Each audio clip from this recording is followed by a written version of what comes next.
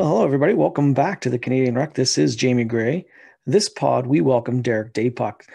Derek played center for Canada. He had 17 caps. He was at the 2007 Rugby World Cup with Canada. Long-serving member of the Ontario Blues. Played for Canada at 36 at the IRB. And he's currently a firefighter in Hamilton. Derek is coming up shortly. Before we get to Derek, just a little plug. Contact us, social media. We're on Twitter at Canadian Ruck, Instagram, _Canadian_Ruck, Facebook at the Canadian Ruck, and our email is canadianruck@gmail.com. We also have our website, thecanadianruck.weebly.com, and that hosts all our content, contact information, still shots of me and the guests. Great place to go to if you need to find information. Just remember too, if you're watching on YouTube, make sure you follow and subscribe. If you're listening on Spotify, iTunes, Google Podcasts, or Castbox, make sure that you're following, subscribing, and also sharing. Make sure that you share these messages out so that other people can hear these great rugby stories from some of these blessed Canadian athletes who have done wonders for the game of rugby for our country. In rugby news, take a look at some local stuff. Canadian women set to open the Rugby World Cup in 2021. Their first game is against the Asian qualifier. Pools are set, schedules are set. So Canada's ranked third right now. As I said, their opening match is against the Asian qualifier, and that will be on Friday, September 17th in New Zealand. Canada then follows that up. Their next game is against the sixth-ranked U.S. on Wednesday, September 22nd. And then Canada's last pool match will be against Europe 1 on Monday, September 27th. So all in all, they've got 3 games in like 10 days. That's going to be tough for the girls, but we know that they can do it. Canada, though, hasn't been together since beating the Americans 19-0 and 52-27 at the Can-Am Series back in November of 2019 in California. The time before that, when they met the U.S. in the summer of 2019, the U.S. actually won. Many of the Canadians, as you know, have moved abroad to keep playing during the pandemic. Some are in England, some are in France, some are in New Zealand. We've had a few of those on, and it's been great to chat with them. But a lot of them are still home in Canada, fitting their training around their day job. So we're all looking forward to that. We're keen on getting that Rugby World Cup going in September and can't wait to see the girls in action and kicking butt down in New Zealand. Still local front, the Arrows are waiting nod on where they can play this season. Naturally, COVID has thrown a wrench into the 2021 season with the Toronto Arrows, as it has been with North American sports. The NBA's Raptors are playing out of the U.S. this season. In the NHL, there's an all-Canadian division with no games between Canadian and U.S. teams. So the Arrows are kind of at the mercy, I guess, as to what the local, provincial, and federal government agencies mandate. And the Arrows have said that they're ready for whatever decision comes. Mark Winnicor, who's the Arrows COO and GM, stated, "We do have a fully formed plan B. We've been working with the league and partner teams, and we have a solid plan B that kind of piggybacks on another MLR city. But our first priority is to play in Canada. So we're going to give it as much time as we need to see if that can happen. And if it can't, then we'll revert to a U.S. spot for as long as we need to be there. As soon as we can come back to Canada, we'll come back to Canada." So Mark is pretty confident that even if we have to go to the Arrows have to go to the States, I'm saying I'm not even in Toronto, but as soon as if the Arrows have to go to the States, as soon as they can come back to Canada, that they will come back to Canada. The move, though, even if it is temporary, is going to come at a huge financial strain, but it sounds though the Arrows brass is ready and willing to commit to ensuring the Arrows are ready for this year and beyond, so good on them. On the international side, Six Nations kicking off in a week.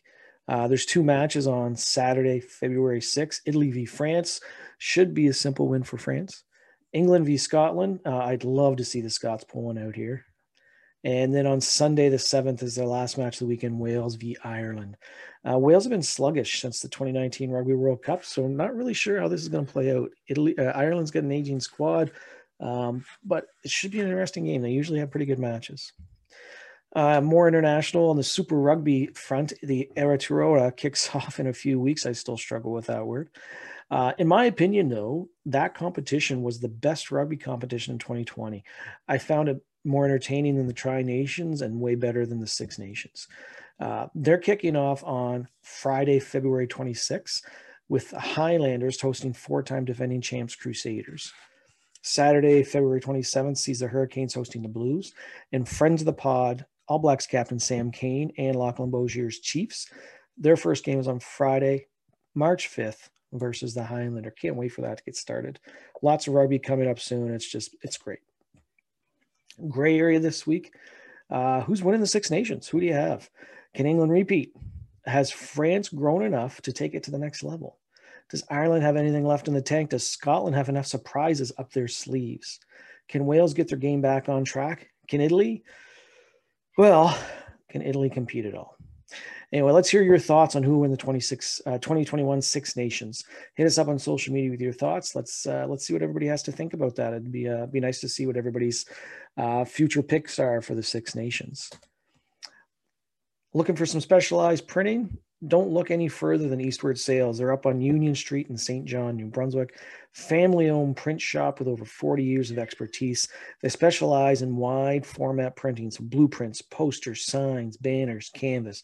They got a fast turnaround, highly competitive prices. Check them out at eastwardsales.com. Ask for my buddy Coin. Coin owns and runs the print shop. Great rugby guy. Again, that's eastwardsales.com for all your print needs. Coming up now, though, we have Derek Daypuck.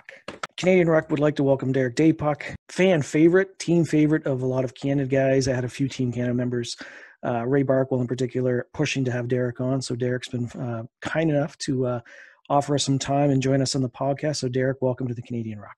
Yeah, thanks for having me. All right, so let's jump right in. You're raised in London, Ontario. It's one of my favorite Canadian cities. We've got relatives there, visited a few times. It's a beautiful spot.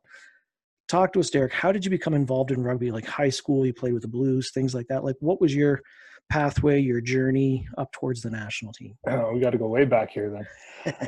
Yeah, well, for me, it was typical Canadian kid, multi-sport athlete, primarily hockey. Got into soccer when I was younger. I was actually playing up 2 years when I was 4 with my brother's 6-year-old team because I was apparently pretty wired and run around and kick balls pretty easily. So that kind of got into the door open for the ball sports. But yeah, I was into everything growing up. Karate. My family runs a dojo, so I was well involved in that, like from about 8 or 9. And I continued with that until I was about 20. So rugby was kind of on the back burner until high school out in Ontario. Nobody really knows about it until you hit high school, except for now it's got a little more popularity in the clubs with the minis and stuff, right? So I'd actually meant to play soccer when I hit high school because I was a big soccer and hockey guy. And grade 9 went out, and the team that I wanted to play for at Clark Road, where my high school was kind of notoriously a tough school, and the soccer team was actually banned for that year due to red cards from the previous year. Wow. And some stuff went down, so they canceled the team. And they didn't have junior and senior rugby. So as you can imagine, coming in quite young, you're pretty petrified to even try it when everybody's, at that time was OAC, which is like they keep coming back for grade 14, 15, whatever it takes them, right? So there were some pretty tough guys on the team, and it wasn't until they kind of convinced me that, we're not going to be at you, like we're going to be behind you, like we got your back. Come on, we'll look after you, right? So finally convinced me to go out, and at that point Dale Burley was coaching there, and he was a hooker for Canada. So I went out, and like never looked back. Just loved it, loved everything about it. As coming from a physical background with hockey, my type of play was not type of Wayne Gretzky-esque. It was more of a grind. I still scored goals, and I was extremely skilled, obviously, right? But which every Canadian kid will say, I think. But I wasn't the smoothest skater or anything like that. So I was a little more rough, and rugby just spoke to me huge. So I was a lifer from then on, every single year in high school. And basically, what turned me on to trying to excel at it a little more was my best friend Mike Davis at the time had made Junior Ontario under 17. We kind of were like real good friends through rugby and hockey and football at that time too for the school. So seeing him do it kind of gave me the confidence that, maybe I could have a go at trying for Ontario next year. So that's what I did, and ended up making the U19 team. And when it came to the U20s, it was a trip to Ireland for the national team finally cracked that. So it kind of just, it took off from there a little bit, but really like it goes to show like a lot of your podcasts, guys get involved through chance more than anything. Like they excel at things through chance. Even with my hockey journey, I had quit hockey actually when I was 16 to play soccer, and I wanted to be a soccer player full time. And by late October, early November, I was begging my dad to sign me up for hockey, and I was never going to play soccer ever again. So it's just, and then I ended up playing junior hockey for another 3 years and won a championship there before rugby even was in the forefront of my mind. So, yeah. So anyways, it was kind of just a game of chance getting involved in rugby, because a guy named Rob Wolfenden back in the day, he ended up going to the Pride after I did, but he was already in the team, and I didn't get in, and he got injured. And then I got a call from John McMillan asking if I could go out west in 2 weeks to join the Pride. And I said, heck yeah, I'm there. So I drove out west, and the rest was history pretty much from there. But obviously there's a lot of failure after that to get where you need to go. But that was the start of heading on the right foot anyways with rugby. How long were you with the Pride? So that was a 2-year stint for me. And then I got into the Castaway Wanderers after that, and stayed out west for a decade, I think. So I went out there at 20 and came back at 30. Yeah. A lot of great rugby in those two programs. Oh man, yeah. It was even just the pedigree before you, seeing who came through there, guys like Kyle Nichols and Tatey, and like it's just obviously everybody wanted to be there, and it's actually quite awesome to see them rename it the Pride again when they started it up and had the emblem, and it kind of solidified a history and a deep-seated history for the guys that are there now. Yeah. And hopefully they kind of delve into that as well. I think so. I've been chatting with Jamie Cudmore a fair bit. He's asked me to kind of help a little bit with some alumni stuff and connecting people virtually, kind of like this. So it's nice to hear you say that, because those are some of the things that are right on the forefront of the burner to try and keep that, spark that pride going and keep it strong and make it, I think, what everybody wants it to be there. So yeah, that's awesome that you bring that up. Yeah. Like it's interesting to get a bunch of kids away from their families at that age into a full-time program, right? It's tough. Guys are trying to make ends meet financially back then too. At that time, David Clark was running the program, and Beverly, and they really ran it like a family and made sure that everybody was taken care of. Hubby was kind of like the dad. I don't know if you ever heard any stories about Hubby, but Hubby was kind of like the grandpa dad out there looking after everybody, whatever they needed. And you just felt like, if you fell anywhere, somebody was there to pick you up. And I know Jamie seems like a real hard, tough guy to a lot of people, but he's got a real big heart. And he's a teddy bear. He's a big family man too. And I know that he cares a lot about those kids. So I think they're all in the right hands. Yeah, I agree. That's going to be awesome. Let's jump back to you here. So you had a good cup of coffee with Canada. You get 17 caps from my count. Yeah.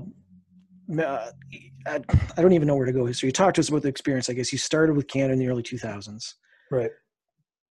Was there issues at that time with players leaving for pro contracts? Like, how did, the pro game was in its infancy at that time. Did a lot of Canada's talent take off? Did it make it harder for Canada to come together as a country, hosting some of those events, going to, like you were at the 2007 World Cup? How did all that impact Canada in those early years of the 2000s when pro was just kind of beginning? It was, for those guys, to be honest, it was kind of an era where the guys that came just before me had a little bit of a tighter niche with them. But I think when we started coming in around that 2003 era, they were like almost like ghosts. Like they were gone, and then you'd see them like maybe once or twice a year for games here and there, even if that, and then they're gone again, right? So a lot of them, to be honest, you never even saw it until like a World Cup here. It was like 3 years before you saw somebody, and then they'd fly in, and next thing you know, they're in the team and then gone again, right? So being in the 7 squad with the Commonwealth Games, I got to play with Morgan and those guys when they came in, but we didn't really spend much time with them. It was, to be honest, it was the domestic guys grinding in and out. The program for most of those tests in those days was predominantly domestic players because the pros weren't released, a lot of them, right? Mm. So yeah, like for the dynamic in the team, it's definitely it's interesting to say the least, to have a core group and then have guys that come in that are like extremely professional, obviously, and carry themselves in a certain way, and you know they're probably looking at everybody like, you know, what's going on here? I can't wait to see how, you know, these guys train or whatever. So it's just coming to the table full out with your mind and ready to play is really only half the battle. But if that team doesn't gel, like you said, like there's a whole bunch of issues there as well, right? So Yeah. Yeah. So basically, for the start for me, it was sevens for a good year, I think, for 2003, 2004. Mm-hmm. And then you kind of just buy your time after World Cup for those guys to kind of weed out, where they start to cap a lot of new guys. It's kind of how it worked back in the day, where now it seems like, you know, every year there's a bunch of guys getting caps here and there, and trying to see whose feet get wet and who can handle it, and, you know, they go from there. So did you enjoy the sevens program when you were with them? Yeah, so I think I had about 20, 21, 22 tournaments ish. And then pre-World Cup in 2007, they somewhat made guys choose.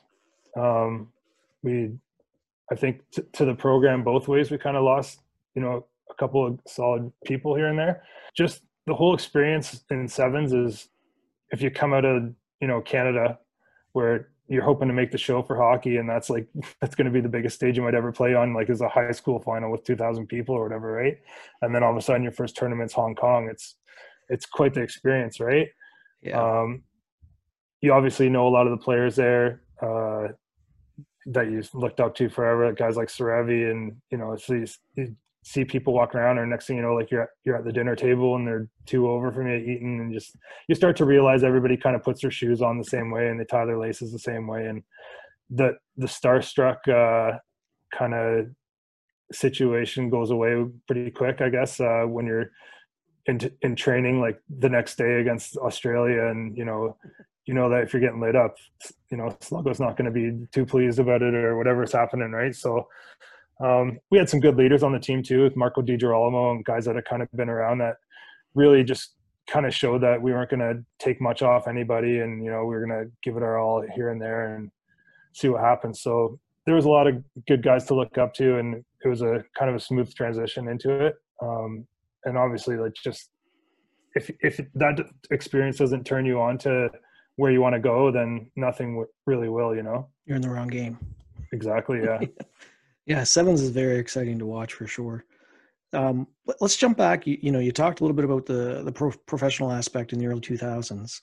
Major League Rugby's now, I think it's starting its fourth year. We got the Toronto Arrows. There's like 16 or 17 teams. How is that going to help, in your opinion? How is that going to help Canada and USA, I guess, climb the rankings and become stronger rugby playing nations? I think it's huge.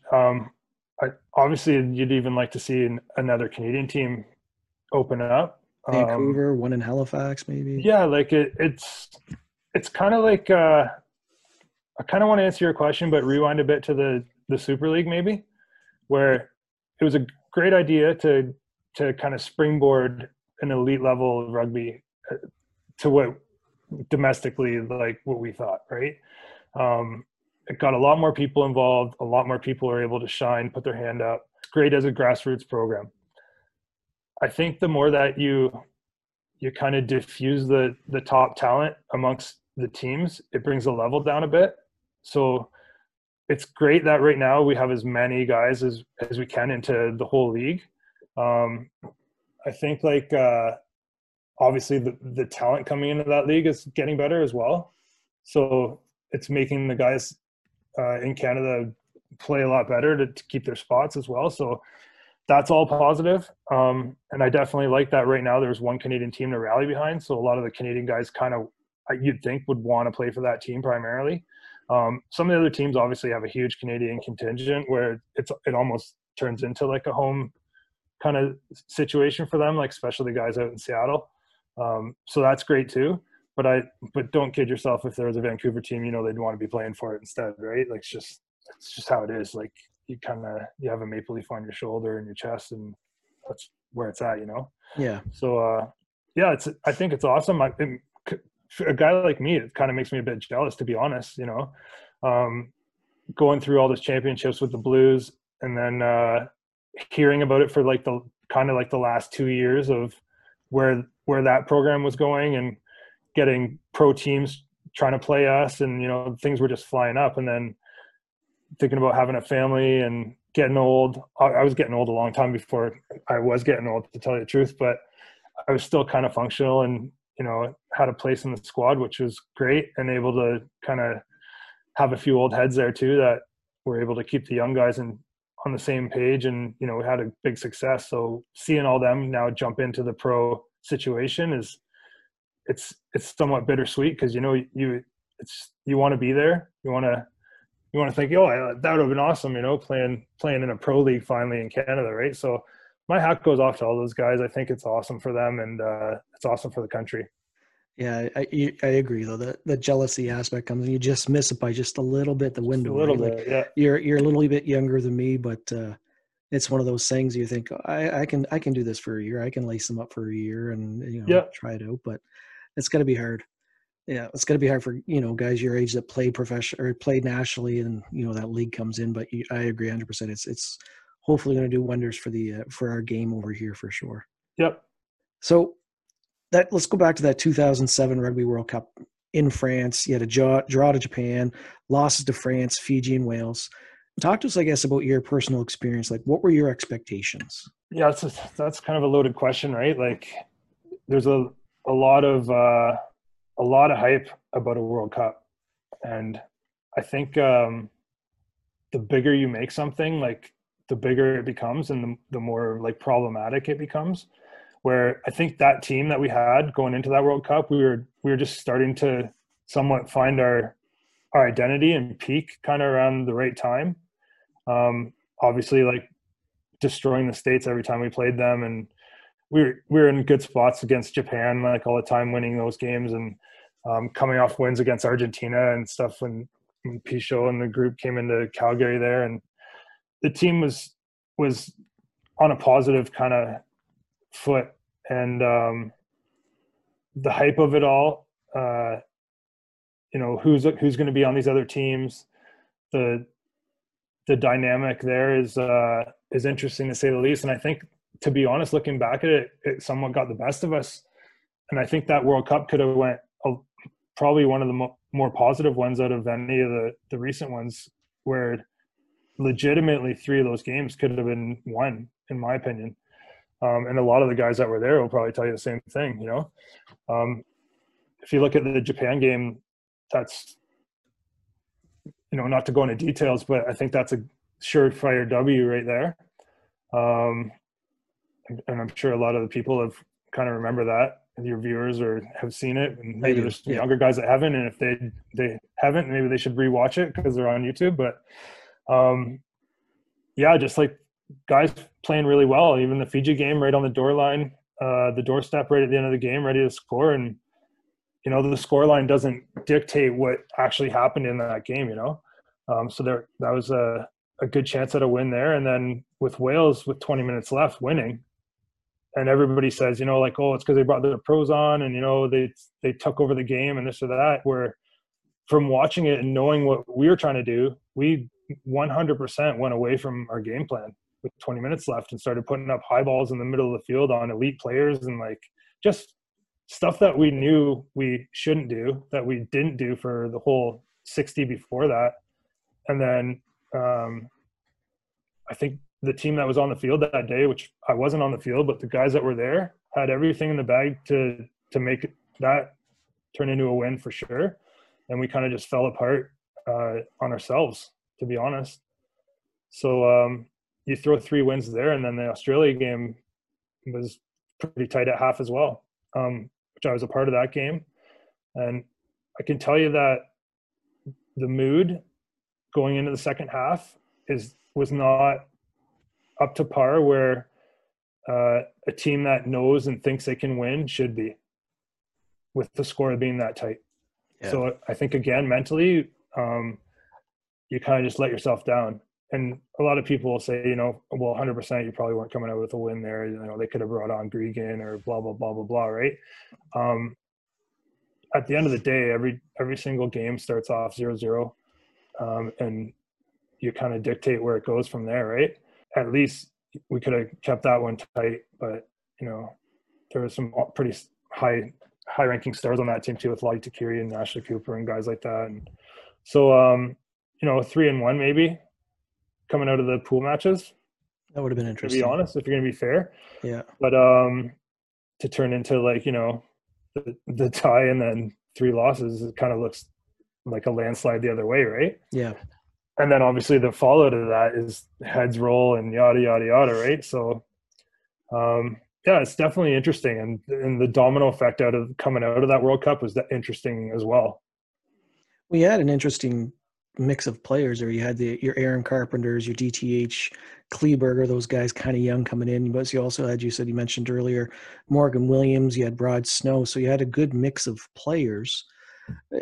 Like you said, that last 20 against Wales, we just kind of got away from our game plan. Was it lethargy? Was it attrition? I think a lot of it, to tell you the truth, is mental toughness and attitude. Yeah. To be honest, yeah. And I'm never one to name names, and I'd never throw anyone under the bus, so I'm not going to do that. But I can tell you for a fact that team, if they would have had the same kind of mental toughness, and I'm not even saying that I had it either. I think I know where I've been later on in my career, and I definitely wasn't there then mentally. Yeah. And I know that if we kind of had that aspect to our game, who knows what would have happened. And it's a huge, huge part of the sport. 100%. And I can tell you for sure, winning, 5 in a row with the Blues or whatever, those guys worked on their mental game through trial and error, yeah, but there was definitely an overhanging kind of ambiance of where our heads should be at, and it was reiterated over and over again. And there wasn't a guy in that room, no matter what the score was, that didn't think we were going to win. Nice. So it helps huge. And if I know you had Nate and those guys on too, and you don't win championships in Singapore or have all these top finishes against all the best teams in the world by just playing. They know they can win, they think they can win, and they don't question that stuff on the fly. Where I can tell you for sure in that World Cup, it was like, we're winning with 20 minutes left against Wales, like that. I guarantee you that was in some guys' heads, different mindset, right? You got to play it, moment by moment. You can't get too far ahead of yourself, right? Honestly, just to kind of just own your abilities as well, and know that you can do it. Just subconsciously, it can't be something that you think about. We had a really good sevens team too back in the day when we beat Fiji and Hong Kong, and during the professional era with Marco as captain, and we had a really, really solid team that believed in ourselves, and we started to knock off top teams. Started to knock off South Africa with all their stars, Fabian Juries and all these guys that were huge names back then.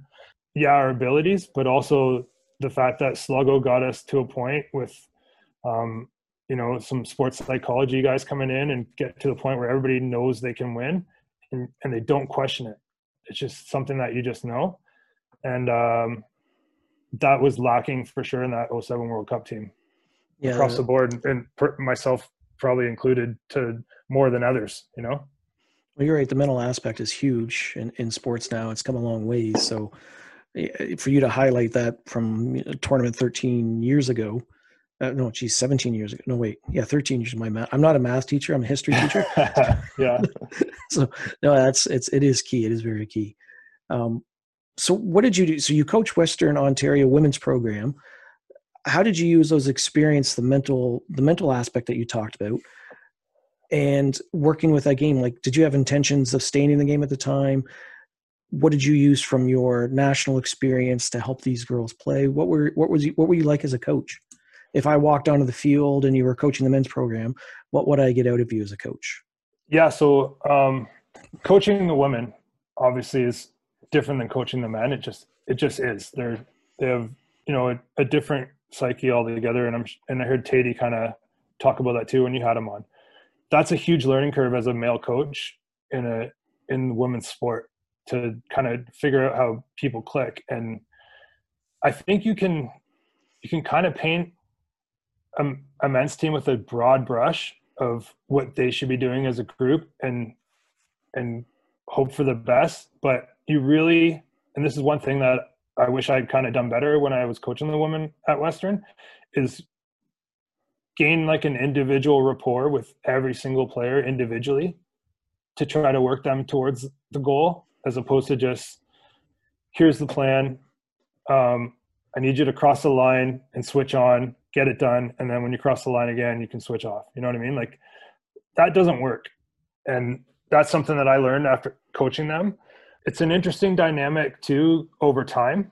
And I'm sure you've seen this as a teacher if you've been teaching for a while. 15 years, yeah. Yeah. So like the kids that came through when I first started coaching there, like over a decade ago, you see this move from a lot more mentally tough, less entitled people to a lot less mentally tough, more entitled people over the course of that decade. And that's also something I didn't adjust to at all. And I wish I had, because I kind of felt like I didn't need to at that level. You know, it was almost like, well, you know, you're all adults now. You know, if you don't want to take this as serious as, you know, most of the people that are here, or me or whoever, like, I just don't have time for you. I think like in this era that also doesn't work. And it's probably not fair either, you know? So I'll take that one on the chin too. So like, if you're asking what type of coach I was, it was one that demanded that people bring their A game to every training session and not waste a rep and give it their best and just try. Like, I didn't care if your skills broke down, but if you didn't care and you're just here for a tracksuit, I really had no time for you. That's kind of the coach I am. And if you're asking maybe like if I'd change that now, I don't know if I would. I think I would just I would make it more clear what my expectations are, maybe. Yeah. But I don't think I would change that, because I think the people that really did care and the people that needed to excel and move on, like the Paige Fairies and, you know, like girls that were there to play and move to the next level, I think got a lot more out of it. Like, if you asked them what kind of coach I was, that maybe they'd say, you know, one that demanded that I'd come to training and play my best, and I got a lot out of it. You know, maybe I'd hope she'd say something like that. So I don't know. It's a tough question, I think, too. Like, a university athlete in 2020, I don't think is the same as a university athlete in, you know, 2012 or 2005 or 1998 or 1970. And if you go back further, I think you're going to get more of a responsible kind of adult mindset on how responsible they are personally for their success in their training. Where I think the move now is the coaches that coach these athletes need to be a lot more hands-on to get a higher rate of success individually with each student. So I don't know if, like, I think maybe that was part of the reason why I didn't go back to the program when I had a chance, when they were making some changes. It's just because I'm the first one to put my hand up if things aren't working out. Maybe I'm the problem, you know? So yeah, that was that kind of whole university story there. Tom Dolezal, who is a Canadian prop, he's also coaching the men there. And so I help out with him when I can. Maybe the kind of coach that I am has a little bit more rapport with them, I guess you could say. Okay. I think I'm a little bit too demanding of just caring that you're there. You know, that's all really I ask. I need you to have full effort and just want to be there. Because if you don't, I have no time for you. I don't think there's anything wrong with that, Derek. I think that's when your expectations are clearly set out that you want those players to give their all every time they're on the pitch. It's not for you. It's for their teammates. Because if they're not giving their all, then why are their teammates going to want to give their all as well? And that's, it's not something to take personal as much as hard as it is, because as a coach, you do take things personally. Definitely. Yeah. But you want those players to be grinding out for each other, nobody else but for each other. So yeah, I don't really see anything wrong with that. I agree, like maybe expectations weren't clear or something like that, but definitely you want those players that are going to give their all every time they're on the pitch, whether it's training, whether it's in the weight room, whether it's a game. So. Yeah, like the interesting part about that is if you rewind like 4 or 5 years even, the girls did that themselves, and on the men's team it was the same way, talking to their coaches. They were responsible for the mindset and the psyche and the direction of the squad. And if they didn't fall in line, they sorted it out on both ends. So, and I know that like I've kind of seen this type of movement as well in the men. Like, so I'm not just saying this is just the women, right? I think it's just the generation as a whole, I think needs to, if you're going to be a successful coach with juniors moving through it into around that 19, 20, 21-year-old age, you really need to be hands-on with every single aspect of their persona in the sport. There's a lot of coddling, a lot of heavy-handedness at times, and it's not the worst situation to be in. I think like that's a solid position for anybody that's a coach to kind of dive into and get a lot out of it, and they will. I just think for me right now with having a young family and just the stress of, I used to just lay down and just unload the stress of the coaching week with my wife, and I'm just like, I can't do this anymore. It's too much, like I need to work with some self-motivated athletes. Yeah. And I think that unless you're coaching maybe at higher levels in junior rugby or junior anything these days, you might not get that, Yeah, it's tough, and if it's wearing you out like that, it's you got to give yourself a break, right? So, bravo for your wife for sticking through that, and good on you for recognizing it, that it sounds like it was eating you up pretty hard. So, well, yeah, this is like a shrink session here. Thanks. I do a lot of counseling. I'm not a counselor, but I do a lot at my school. All right, so Derek, let's jump into the quick fire section. Let's shift it up a little bit here. You're a little bit familiar. So we got about 20 questions or so. You said you've listened to a couple of pods. You know some of the questions. So let's see how you do. You ready to give it a go? Yeah, let's do it. All right, Derek, who's the best team you've ever faced? Oh, I'd say probably in sevens, I'm going to say with South Africa, kind of 2004, 2005-ish. Too many crazy, speedy guys, just super skilled. Was Brian Habana playing the sevens then? No, he was just out. Oh. But like they had some super scary speed all over the field, just kind of like they do now, I guess. But like, it seemed like even their big fast guys were big fast guys. Like fast is always the key word on most of these teams. So yeah, that they were solid. And I think in 15s, I'd probably have to go with England when we got pumped in at Twickenham. I think it was like 70 something to nothing or whatever. It was pretty hard trouncing. Jason Robinson was playing fullback, and it was his first game as captain, I think, if I recall. And yeah, it was a long day. I was playing fullback. That was near the end of my fullback experiment. Maybe that game kind of helped it to kind of go away a little faster.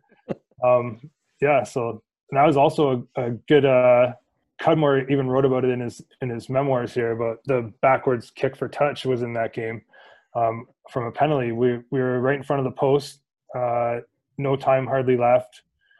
We had time for a line out. It was like right on the 22, and the whole crowd thought we were going to bring a tee on the field for sure, right? So lined up for the corner, and whatever the crowd, it was full that day because I think they had like the 2-for-1 deal or whatever they gave out to make sure the crowd was packed in that day, and they all cheered really, really hard, and I pumped it to the corner, and it kind of shanked off the side of my boot and went straight sideways. And they like to say it went backwards, but I think it was like maybe like half a foot forward on the 22, let's say. But after the game, Sluggo was really ripping me, and I was like, "Hey man, I found touch." I'm gonna have to look that one up on YouTube. All right. Derek, who's the toughest, who's the best player you've ever faced? Best player I've ever faced. Oh, there's so many. It's hard to pick one. Um, like I said, Jason Robinson was quite scary. Lottie Takiri, I think it was, if I'd had to pick one, just too big, too fast, too. You could hear him run. You know, these guys are so huge. When they're running, they make noise like a horse going by. You know, like it's just so good and so fast and big. So I think like he was probably one of them. And you know, I gotta say Serevi for sure. Playing against a guy like that. There's one time actually at the Commonwealth Games we played them, and I had him lined up really well, and he didn't see me coming, and I was going full out, and I'm thinking to myself like, I'm gonna end his career here. Like he has no idea I'm here. Like he's literally gonna die. And that was kind of like one of my specialties back then, is just teeing off on guys on the angle, in their blind spots. And I launched myself, and he didn't look at me at all the whole time. And I don't know if he saw me in the Jumbotron or something, but like when I was airborne, I was about probably maybe 2.5 feet off the ground, 3 max, and he ducked under me. And I flew right over his back. I have a picture of it. It's insane. And just took off running the other way. And I was just like, what? Did he just teleport? Like, this is insane. Like, I literally thought I was going to kill him. I thought he was done. I thought it was like, the whole world is going to hate me for just ending this guy's life right now. But he was that good. You need to send me that picture. Yeah. I need to see that. Totally insane. All right. Who's the toughest player you ever faced? And when I say that, I mean the guy that they have the ball, it's a 1v1 and you're just praying that he trips or somebody throws something from the crowd. Or I'm gonna go with Kevin Warchowski. Lunk is what he goes by out west. He was just suited up for VLUX, I think, one game when I was at the Pride. And he still is just a huge tank. And I put myself up against anybody in a tackle. You know, I had confidence that I would, at least if I got blown up, whatever, right? And I got low and sunk in and gave him my best and went right at him. And holy cow, I just literally got run over by a truck. Like it was the biggest flattening I've ever had trying to hit anybody in my life. And I could not believe the stature of that man.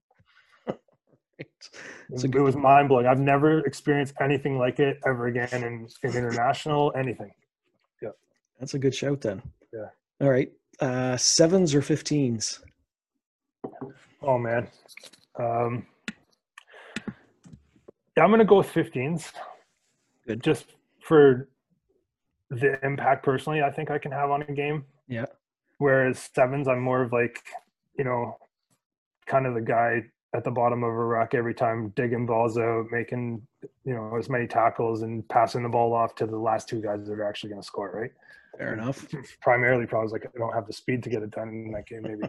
But yeah, in 15s, I think I just enjoy the dynamic of a lot larger numbers of guys on the team. You know, the game plans are, you know, a lot more in depth. It's just, there's so many variables in a game of 15s that kind of make you fall in love with it. I think you're right. So if you take a look right now, Derek has a Team Canada hat on, and stupid me, I scheduled this during the World Juniors, and Canada and Switzerland are playing. And the game's over right now, Derek. Do you want to know the score? Sure, let me have it. 10-0 Canada. Nice. So they kind of rebounded. It was a little tight earlier than that. But my question is, World Juniors or Stanley Cup playoffs?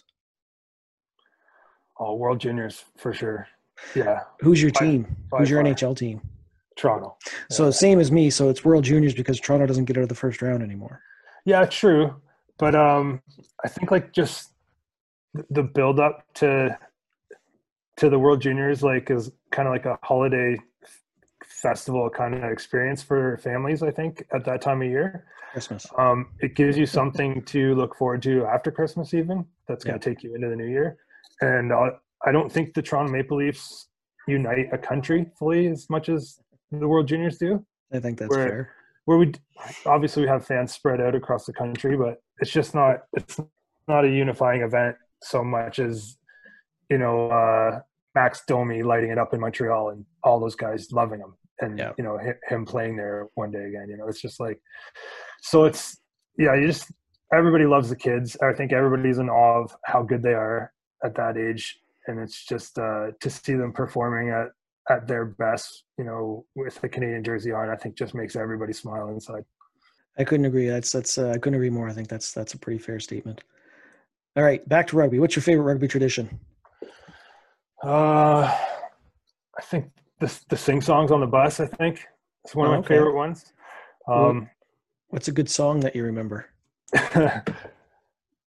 This goes back to like even NA4 days. I don't know if you remember Mike Webb, but he was playing for the East in the NA4, and we used to sing a lot of John Mayer on the bus in little duets together. So that was always fun. And so, you know, it's always interesting to kind of see who's going to kind of bring what kind of dynamic to the table beyond rugby. Yeah. And he was always good for a sing song, and I like to join in. So all right. Your Body is a Wonderland was one of our favorites. All right. So here's the deal.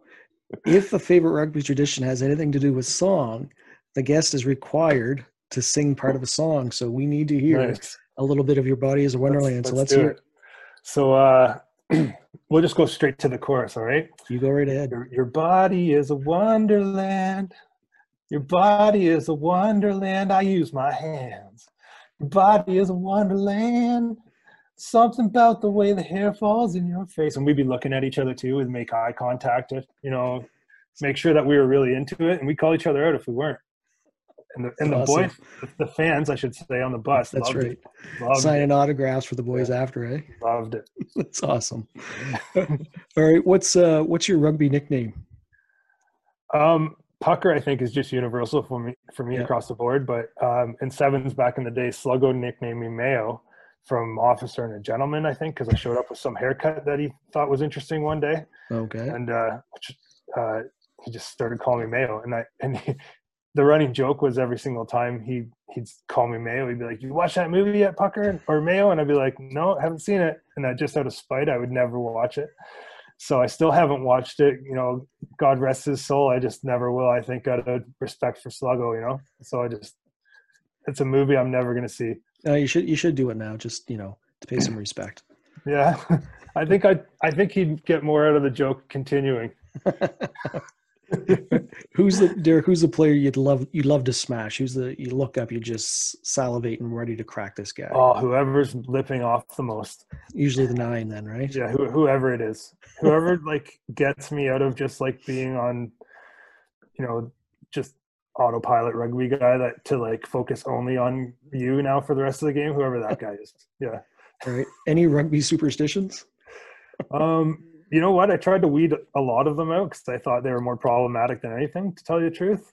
I'm not sure if you know much about my history, but I've had quite a dark history at times too, mentally, in just believing in myself. And I had to, I guess, relearn what mental toughness was altogether. And I think all these superstitions and kind of stipulations and this and that really were like, you know, not a huge part of my problem, but I definitely made sure not to include them in my game at all. So for me, I think if you could add a superstition, it would just be like staying calm totally before any match. And if anybody tries to, you know, rile up a team that I might have some sort of leadership over with like-minded individuals, we'd kind of rile it down. So that's maybe a superstition, just keeping things calm as possible, to the point where maybe we're like maybe a little too calm. But it seemed to work out for us during all those Blues days. So that's not bad. That's a good one. That seems to be a good one to have. It's real team centered and keeps everybody kind of focused more than anything, right? Oh yeah, some funny stories of just about that alone. Coaches coming in, like getting all riled up. Like Silver would come in and, you know, blah blah blah blah blah. We're gonna throw the kitchen sink at him, but he'd get the words messed up and he'd call it the chicken sink, and we just everyone's yelling, and then he'd leave, and then you'd have a couple of new young guys on the squad. and they'd be like, yeah, and like slamming the walls, and like Barkwell and me and a couple other guys just looking at them, like settling, like everybody be quiet for a minute. Yeah. And then after a minute goes by, it's just like super dead still. And it's like, all right, are we all chilled out now? Is everybody okay? So it's funny. That's a good one. Coach is trying to fire you up and the team's trying to fire you down. Yeah. That's one of them's counterproductive. I'm not sure which one. It meant well. Yeah. When you hear chicken sink, though, that would I'd probably lose we're it. going to throw the chicken sink at these guys. All right. So, Derek, did you watch the documentary, The Last Dance, Michael Jordan documentary? I've seen most of it. Haven't finished it. Okay. But yeah, it's great. All right. So tell me, in your opinion, of the players you've played with, who was the Jordan, who was the Pippen, and who was the Rodman? Oh, man. You can call on yourself as one of these as well. Yeah. Nobody has yet, but you can. Jeez. Yeah, I probably have to go with Cuddles as the Rodman. Back if I ever had a Rodman, he was always ready to rock. You know, definitely could use a little bit of settling at times, but I definitely wasn't the first one to be like, hey, you know, like there's certain guys that you want riled up and certain guys that you don't, and I think like guys like that, you kind of just let them do what they want. A couple of guys have mentioned Cudmore for Rodman too. So. Yeah. Jordan would be more like I don't know, maybe like Andrew Monroe, a guy like that, maybe. Okay. Like just a calm guy that's, you know, got a sweet accent that's dialed into details and wants to be like on point with his skills, you know, maybe. And then geez, I couldn't tell you who Pippen would be, but it's beyond me. Probably a fair amount of them. Yeah. All right. Who are three that you would take on a golfing trip, weekend golfing trip? Could be teammates. It could be famous people. Could be dead alive. Any three you'd like to take? I definitely would have to take Ryan Smith because he's an avid golfer, and I like the banter that me and him have. And every time he calls me, I say, "Hello, Ryan." Like, "Hello, Derek." Little like Seinfeld. Yeah. So, but just out of anybody that I know plays rugby and loves golf, he does. So I'd probably take him. Obviously, I'd take a guy like Wayne Gretzky, and you know, maybe. You got to take somebody now. Like Gretzky's got like a 2 handicap or something. Sounds like Ryan's a decent golfer. Do you have to take somebody that sucks at golf, or? Well, I think I was going to take someone like maybe like Mila Kunis. Oh, yeah. You know, just to kind of. Why not? Just way too much, you know, terribleness in this squad already. We just need to lighten it up a bit with, you know, she's probably a better golfer than everybody. So I have no idea, but probably potentially. Yeah. So right. Yeah. Just a little yin and yang there, right? That's right. Yeah. Mix it up. Yeah. What's the most used app on your phone? Oh, you're a TikTok guy, aren't you? You're making dances. No, I don't have TikTok. I don't have TikTok. That's but, good. I like YouTube a lot. I like fishing videos on YouTube. All right. I do a lot of fishing videos.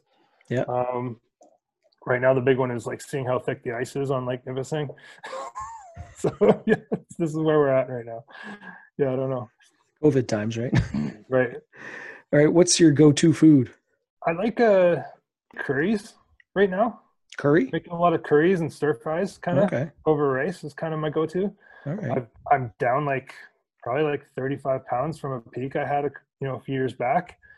So good for you. Yeah, I think I'm under my weight now where when I was at the World Cup in 2007. So this is huge for me. Well, it's not huge for me actually. It's small for me. But the 35 pounds you lost migrated east to me, and I think I put on 35. So try to keep my gut healthy, and the food kind of, I guess, puts you in that direction. So that's where I'm at. All right. So the next couple you might not answer then. Chips or cookies? Chips for sure. Yeah. What kind of chips? I like personally the Ruffles sour cream and bacon. Oh, that's a first. Old Dutch has the best all dress chips going, I believe. Yeah, I do like Old Dutch. Yeah. And if you're gonna go healthy, you gotta go for I think it's not Miss Vicky's maybe, but there's a kettle cooked with avocado oil. Oh, really? It sounds like Miss Vicky's. That are like maybe a little healthier. Yeah. So that's like when you're not trying to like go full yard sale on the chips, still hit it. All right. What about French fries or onion rings? Um, I'll take a toss up on that at most times, but I'll go onion rings just straight up if it's straight up French fries. But if you hit me with a poutine, I'm gonna go with poutine. All right. Nice. Yeah. What's your favorite beer? Cheap stuff usually, like Bush. Out west, Lucky. Jeez. Lucky's good, but yeah, I like Bush because it actually doesn't taste that bad. And if I'm really gonna treat myself, I'll go with a 50. Wow. Yeah. All right. And if I actually had to choose what I want, it's gonna be a 50 probably. All right. If money wasn't an object, what would you drink? 50. 50. Okay. Yeah. What's the best place for a post-match beer? I've heard this many times and they're not wrong, but definitely in the sheds for sure. Yeah. It's just the conversations kind of take their road wherever they're going to go, and guys are in and out of, talking to this guy, swapping shirts over here. It's just like a free for all, right? So you kind of get to meander your way into conversations that you'd like to have with certain guys that, that's great. Yeah. Sheds are perfect. What's a guilty pleasure?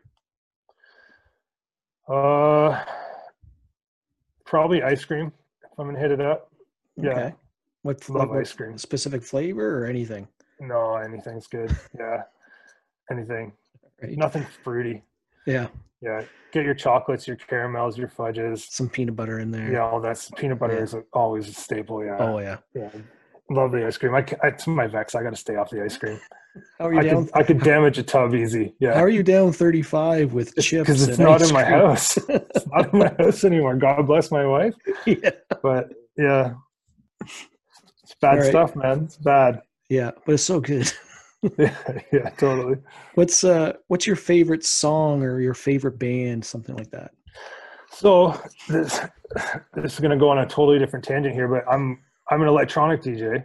So I'm into like house and techno and progressive and stuff like that, right? So give yourself a little plug here, all right? Yeah, so I started DJing back in '98. And then when I moved out west, I got involved with one of the nightclubs out there. So I was DJing at a nightclub, and I started traveling up and down the island, headlining at some clubs when I was playing rugby out there. So for me, it's Eric Prydz is like probably my favorite producer DJ, I guess. Eric Prydz? Eric Prydz, yeah. You remember that Call on Me remix that came out a while back? He did that one, like Call on Me, Call on Me, Call on Me. Oh, okay. So it was all over the radio. So kind of a funny story about that one. Like he was already really well known for good productions, like kind of in more of the underground scene, but just to make a point, he made that song to kind of prove that everybody would know him after he made it, and everyone did, and he was this big star worldwide, and it was kind of like a running inside joke, I think, on that track. So yeah, for me, I just love kind of like deep house, like melodic stuff, like very musical type, like Anjuna Deep is like a good label that I'm into. So yeah, right now a lot of your listeners are like, "What the heck is he talking about?" I'm trying to keep up. Yeah, so, listen to some Anjuna Deep, you'll love it. So do you get like do you DJ at like dances or parties? Or? So mostly it was like nightclubs and club night gigs that I started myself or went as like on the card or whatever. So I was doing some house parties here and there, or like Halloween parties or whatever, but for sure we'll never do again is like a wedding, because I did that as a favor to some people at times, and there's certain niches in music that I won't go anymore. But yeah, so yeah, it's just, yeah, no, or just anybody that comes to the DJ booth requesting anything. That's why they have those pieces of paper now, because they don't want to talk to anybody. They just like write down your song, and if I get to it, I get to it. I think that's probably fair. All right, what series are you binge watching right now? Oh man, we've been through quite a few lately. We really liked the Umbrella Academy. My wife and I were sat down and watched that. Yeah, that's good. So we're waiting for another one, but The Mandalorian I think is kind of my favorite right now. Yeah. And then caught up on those? That was a mind-blowing finale there. Yeah, that's good. I think it was just exactly how everybody wanted to see it, Yeah. So I really enjoyed that. Not going to spoil that for anybody. Oh, go ahead. No way. No way. What's your favorite movie? Probably go with Dumb and Dumber. Just Classic. too classic, too funny. Just Cam Neely cameo, like so many things you missed too that you gotta watch again and find, and yeah, just love that movie. all right. Yeah. So 3 questions left. I can't leave out Top Gun though as like a close second. Are you looking forward to the remake or the second? You wouldn't believe. Like you wouldn't believe. Yeah. It's epic. Who would play you in the Netflix movie of your life? The gears are grinding in there. I can hear them. Yeah. I don't know, man. Yeah, I don't know. I'm not funny. I'm not too serious. I'm not like, who's the most average actor you can think of? I've been laughing throughout this entire talk here. Be like, let's go with Bill Murray. That'd be funny. Ah, nice. Yeah. An old Bill Murray. An old Bill Murray with makeup playing a young me. All right. Who would play the leading lady? Now we got to go back to Mila Kunis again. All right. Or Mila. What? Yeah.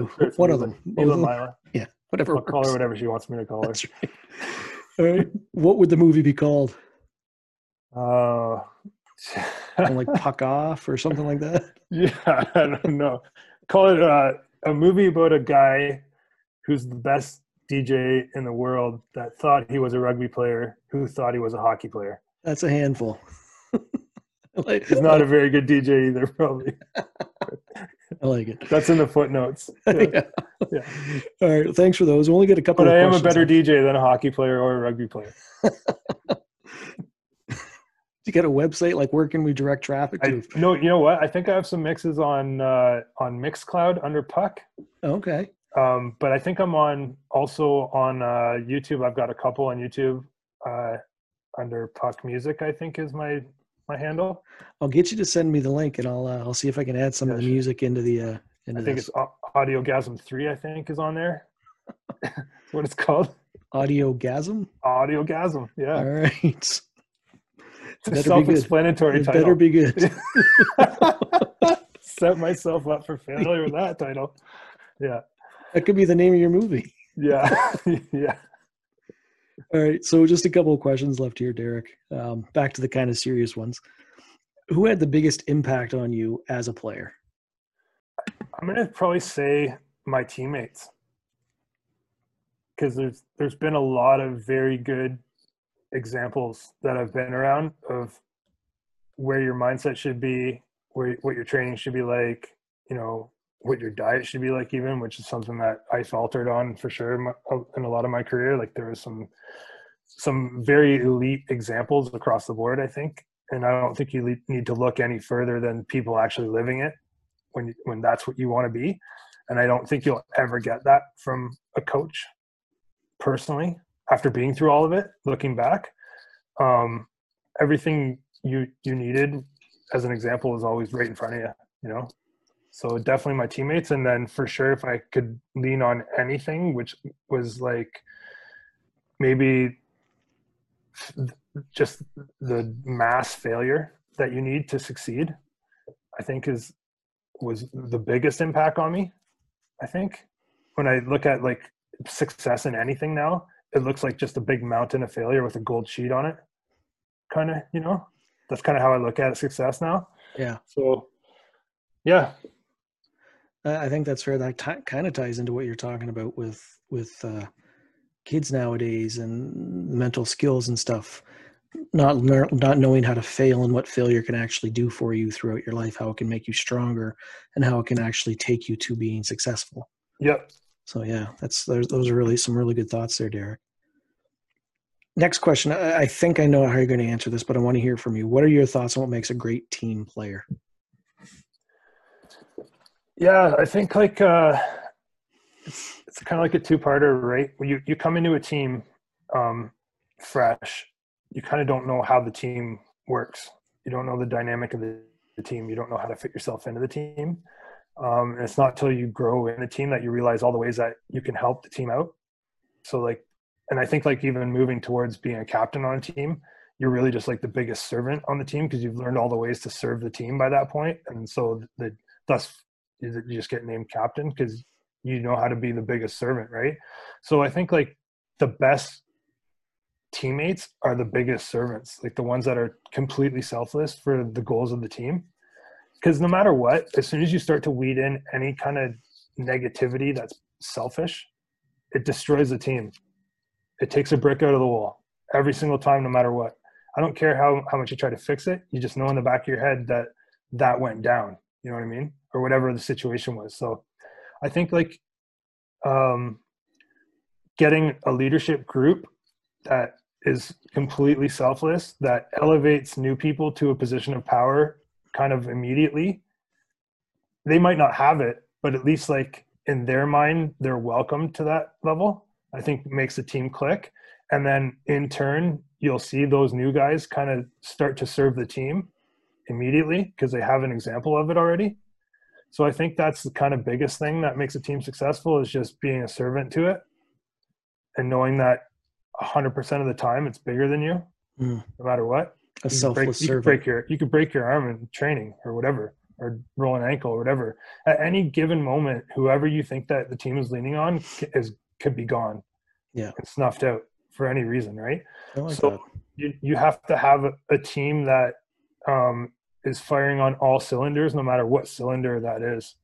Even if it's the new guy that's 17, like a Tay Paris that comes into the team, you're not going to get the best out of a kid like that by letting him know that he's the new guy and he should be looking up to you and fall in line and, you know, all that crap that people would like to perpetuate as a positivity. You know, like, you can get so much out of a young kid like that as a veteran, just the youthful exuberance that the you energy play with, you know, all that stuff. So there's something to take from everybody. And I think that's what the Blues kind of dynasty really understood, was everyone has optimal value and you need to get it out of them immediately. And if you try to belittle anybody in any situation, it takes away from the fullest potential of that team, and also takes away from the dynamic of the team. But transversely, all that positive energy now has value, as opposed to the negative value is very, very powerful. The positive value is also extremely powerful. So yeah, I love that, like the selfless servant aspect, the Blues aspect, like everybody's valuable. You know, I automatically go to when, you know, New Zealand All Blacks preach like no assholes allowed.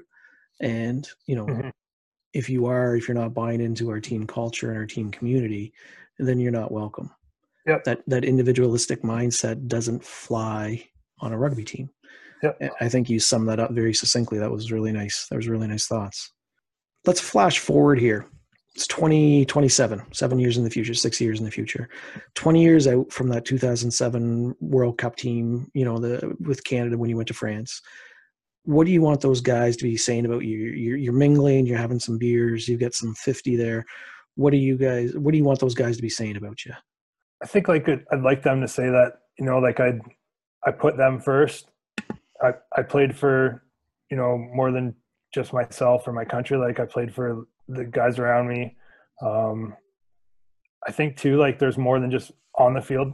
I think off the field, you need to be kind of productive to your teammates as well. Like you got to give back to the relationship, no matter what that is, between, you know, the guys. And I think like if I was going to get anything out of it, I think I'd hope that, you know, I was a pleasure to kind of be around on and off the field, and somebody that they could depend on, you know?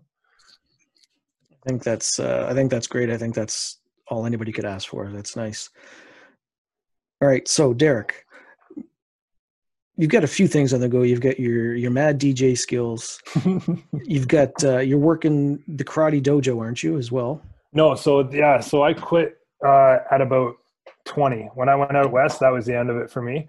Okay. But my dad and my brother have been running it. My brother took over probably around maybe 20 years ago now. He took over from my dad. Okay. But my dad's still kind of, he's, you know, the guy that you pay homage to when you bow in the Nice. dojo. You know, he's like the head sensei still, but my brother runs it. So I stopped doing karate when I went out west to play rugby. And it's kind of interesting. I did it for more than a decade, which is plenty of time to get a black belt, but I never did. And it's because I was always in and out for other sports. So every time I came back, like if I was off for a year and I came back, my dad would make me wear a white belt. And I didn't have to grade for yellow or, green or orange or anything up the ranks. Yeah. But when they kind of just thought I was able to wear it again, they would just like say, okay, you can wear your orange belt again now. Like it's a very traditional dojo. Yeah. Has roots in Japan, and like Lyoto Machida in Brazil is in the same organization as we are. So it's very traditional. Everything's done in Japanese, and it's you wear white gi. You don't do any somersaults and flips and stuff. It's very like traditional basics, right? So it was always far away from a black belt. So I just never went back, I think, because at some point I just kind of saw the writing on the wall as like, this is the way this is going. This is going to be a very long time for me to get this there. Is the way.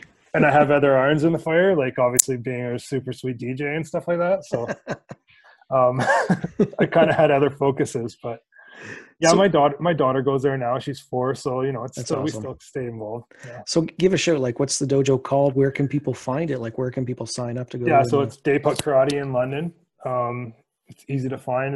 I think if you search it online too, comes up right away. So yeah.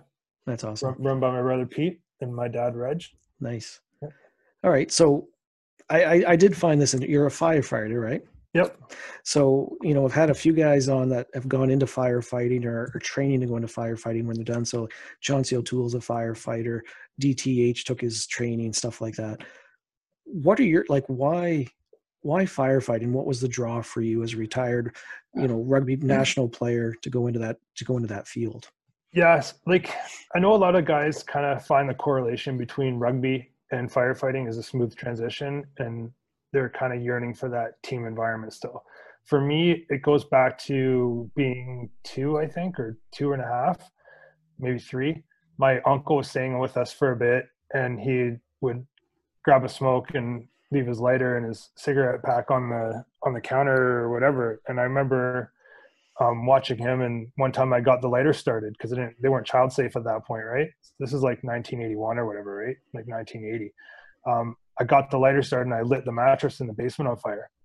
And my brother ran upstairs. At the time he was 4 or 5 and couldn't talk. He was just kind of pointing downstairs. My mom came down and put out the sheet, smothered it.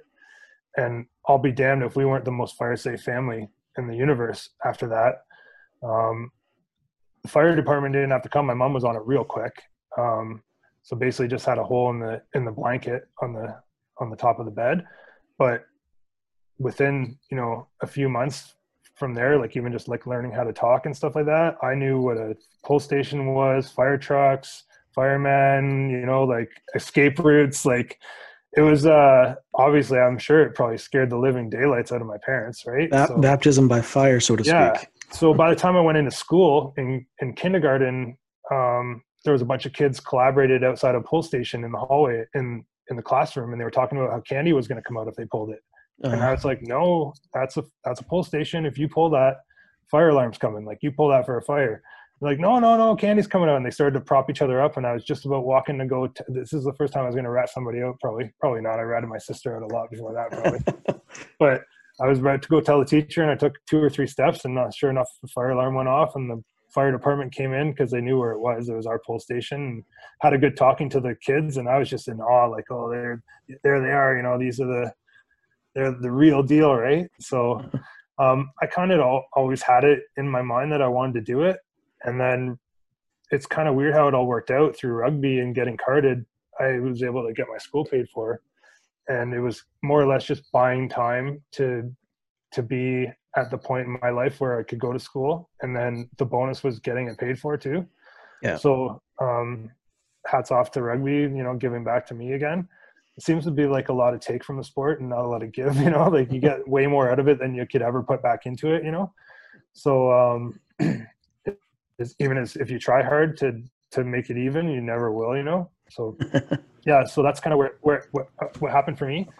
And I was super lucky to get on, obviously, like just every day I'm there, and so fortunate to see my name on the board, Yeah, I mean, well, London's a fairly large town. It was a few 100,000 there, right? So Yeah, I so imagine you're actually, I busy. didn't get on London. I got on Hamilton. Okay. I tried to get on London, got to the interview process, and they had a long history of hiring full timers from other departments, like kind of when I was going through.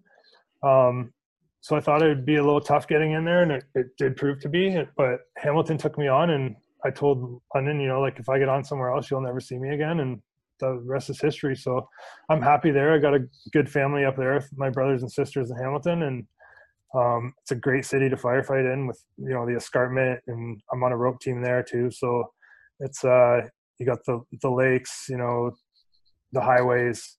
There's a lot of old buildings there. Yeah. Um, I've never Good been to city, yeah. Hamilton. Yeah, good blue collar city Yeah. to work. So how you're living in London? So what are your shifts like? What's that commute like? Things like that.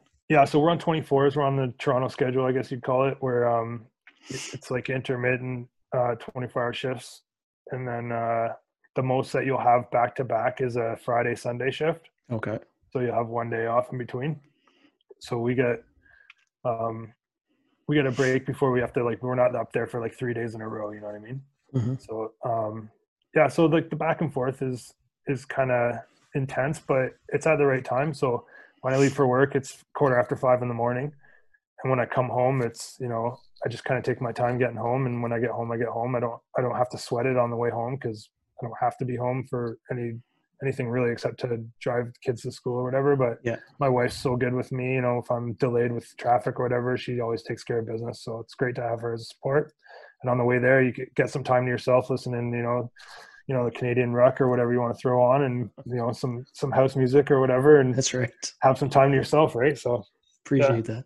How long of a drive is that? A couple it's about an hours? hour and 15. Oh, okay, that's not Yep, too bad. it's not bad, and I think the guys coming from Toronto have just as much of a commute there, and it's kind of the where we live in with work these days. A lot of people commute long distances, and I don't think I'm one of the furthest ones. So I'm Yeah. just fortunate to be up there. Yeah. That's good. That's awesome. Lastly, Derek, any great rugby stories you can share with us? You said earlier you don't want to throw anybody under the bus, but this is the time where you can. You know what? I would never throw anyone under the bus under like a lasting negative impression on somebody, but there's definitely some really funny stories through the sevens. And one thing that stuck out for me the other day I was thinking about was training in the hot desert in Dubai, and the guys were quite spent after the 2 days, and Sluggo had thrown it out there that if Disco Danskin kicked 15 in a row, we wouldn't have to train in the afternoon. So he starts firing him balls from all over the place, and Disco just starts pounding these balls through the uprights. And he gets to 9, he gets to 10, he gets to 11. We're just losing it like 12, and he knocked every single one through, and we had the afternoon off. So that was great. We got out of a training session in the afternoon that maybe we probably needed, but Awesome. just it's times like that. I just think, like, in a daydream driving or to work or whatever, I have a little chuckle to myself about good times like that. One time on tour, that you could hear the Fijians doing their morning service on tour. Every morning they get up at the crack of dawn and they sing in those beautiful harmonies. I'm not sure if you've ever heard them or not, but when they get going, it's something special, and you could hear it all the way through the hallways. And I had come pretty good friends with a guy named Sorelli Nengalavuki, and we kind of were at the point now where on tours we kind of exchange gifts here and there. Like, he would bring me a sarong, and I'd bring him like maple syrup or like stuff like that. So It doesn't seem fair for him. yeah, I know.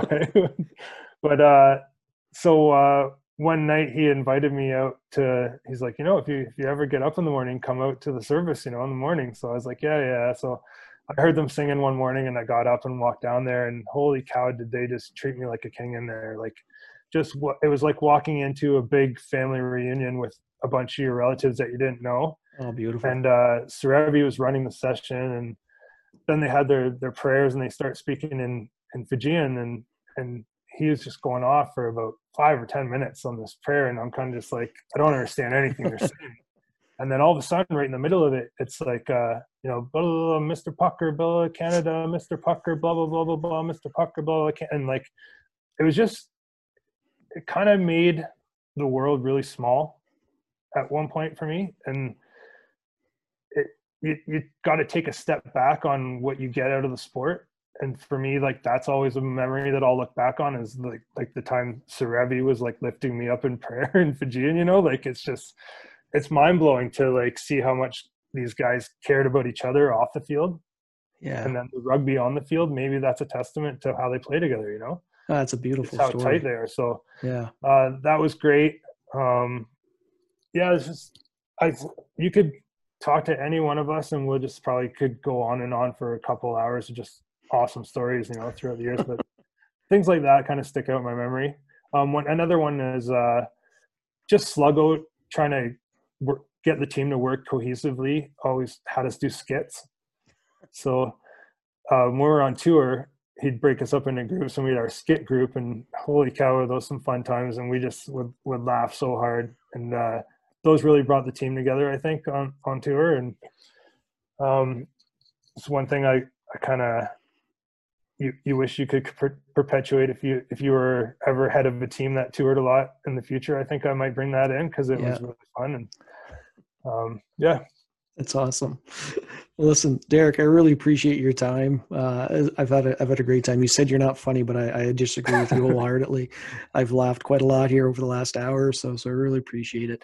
Listen, I wish you nothing but the best of luck and success with your family, with your firefighting, you know, keeping COVID at bay there in London, and just, you know, hopefully 2021 is a great year for you.